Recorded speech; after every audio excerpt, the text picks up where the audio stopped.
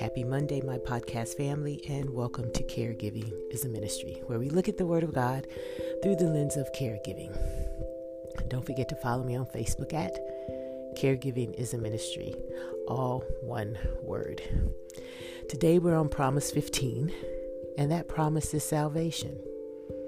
I'm going to read 3 verses which support this, but you know there are numerous verses in the Bible that support God's promise of salvation. But we're going to look at John 3:36, which states, "Whoever believes in the Son has eternal life, but whoever rejects the Son will not see life, for God's wrath remains on them." John 5:24. "Very truly I tell you, whoever hears my word and believes him who sent me has eternal life and will not be judged, but has crossed over from death to life." Romans 10:9. "If you declare with your mouth Jesus is Lord and believe in your heart that God raised him from the dead, you will be saved." Now this may seem like a no-brainer promise, but honestly I felt that it was something that we need to remember. God does promise salvation to all those who believe. To all who believe. But some may say that God is partial and that he discriminates, which is one way of looking at it. I just think it's the incorrect way. Don't you find it interesting that God gives us choice? He actually allows us not to choose to follow him. And I know you may be thinking of the words that Paul stated when he says, "For those whom he knew he called, and whom he called were predestined," which may give the impression that we don't have choice, but we do. But this is how I look at that statement, in that predestined aspect of it. God is all-knowing, is he not? He created us for fellowship. He exists outside of time. He knows everything that's going to take place within everyone's life, every second of the day. He knows it all. And he also knows who will and will not accept him. But we don't, right? Therefore, we are still to be his disciples, allowing our witness of our relationship with him and what he's done for us to be used by the Holy Spirit to draw other people to him. Right? But he knows how they will respond, if they want to accept him or if they don't. It is his knowledge that I think Paul is referring to in that predestined aspect of it. And some of you, obviously may disagree, but it isn't that we are predestined. It's that God just knows what it is that we will do. God knows who will respond to his call. He knows when and how. He knows who's going to accept Jesus. He knows who's going to go beyond salvation to allow him to be Lord over their lives. God knows all that we will do, not us.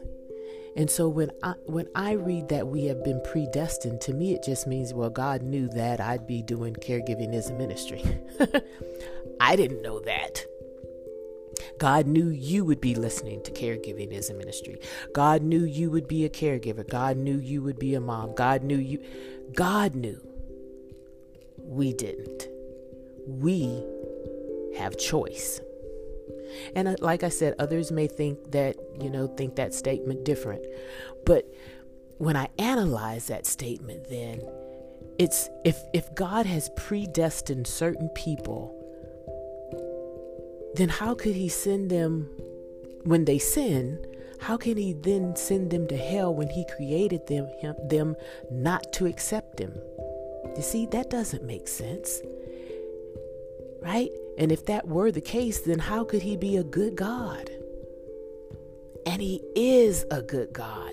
because he gives us choice.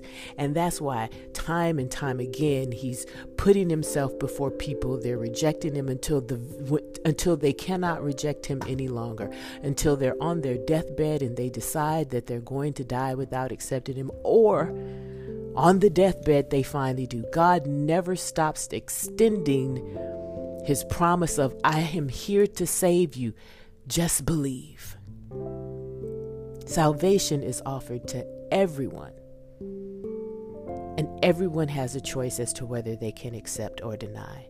But you, my friend, and myself, we accepted his salvation. And as a result of that, we have eternal life.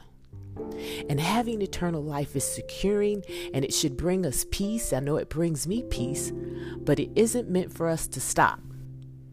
For us to stop being actively engaged now in this world. It's not an excuse. Once saved, we don't just get to sit back and wait on God. No, that's when we're to draw closer to him to find out what our assignment is. You know, the purpose that we talked about, a promise that he's given us. He may be calling you to something. I know he's called you to something. Caregiving, right? There may be some other things out there. I guarantee you there are. Say yes. Take a chance on God. He's extended himself to you. You know your story of how he pursued you to get you to the point where you accepted his promise of salvation. So take a chance on him. You've been saved today by the power of Jesus Christ through his death and resurrection. And the promise is that you now have eternal life with him. Rest in that, but don't get stagnant in it. Use that to fuel you, to further your relationship with your Savior, and to find out what God has for you to do. Let's pray. Thank you, Father, for the promise of salvation. The promise of not allowing us to stay dead in our sins, or to stay in the old self, to stay in a mindset that isn't pleasing to you, to stay in a mindset that doesn't allow us to be all that you've created us to be, to stay in a mindset that keeps us separated from you, that keeps us from knowing who you are fully.